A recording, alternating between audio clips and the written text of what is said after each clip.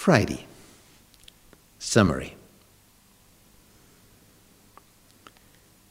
In the beginning of Christianity, all the Christians we hear about in the Acts of the Apostles, they came out of the Jews. At Pentecost, 3,000 were baptized out of Jews. Sometime later we hear 5,000 men were already members of the Christian church, came out of the Jews. After Stephen had been stoned to death in 34 AD, and persecution started, then those who had to flee proclaimed the message to other people in other areas. They came over to Judea, Samaria, and they even came to Antioch. And then there was a turning point. Those who proclaimed the message did not only talk to Jews, but to Greek people as well. And the miracle happened that Greek people received the message, the gospel, with joy, opened for it, and became Christians. And at first, 90% of all the Christians came out of the Jews, and only 10% out of the Greek area. After some time, it was about 50-50. And some time later, 10% of the Christians had come out of the Jews, and 90% had come out of the Greeks. So, after some time, the percentage shifted from the Jews to the Greek people. And many of the Jews became jealous and looked at Paul as the problem.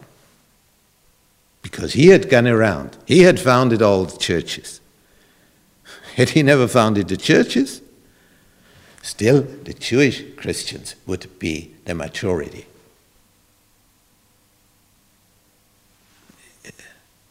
This thinking is not God's thinking, but human. And out of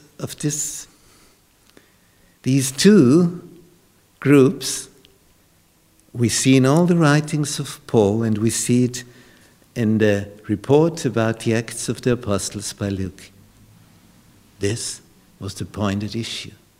These two groups, these two ethnic people, cultures, how to connect them? How could you build a bridge? That they come together, that they are in harmony. It was the biggest problem in the early church. And the more time passed by, the smaller the problem was. Because then so many Christians came out of the Greek field. So the Jewish field became so small, minority. It was no pointed issue anymore. But in the beginning, wow, big debate, sharp dispute, very difficult to solve. And it couldn't have been solved without God's working through the Holy Spirit. And so it is today. If we have a problem, how can we solve it? Look at Peter, look at James at the council in Jerusalem. Have we made already an experience with God? Has He solved it? Shown how we should handle it? What is written in the Word? And when we look at these 2 points, then we are safe. And the main point remains, how can you be saved?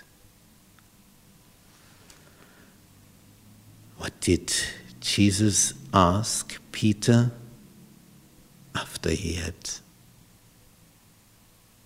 acted in such a bad way in the palace, in the court of the palace of Herod in Jerusalem, till the cock made his cock-a-doodle-doo? Afterwards, Jesus asked him, do you love me? Here's the solution. The more we love Jesus, the more we will act according to his will, and the more we will all be in harmony together forever. Amen.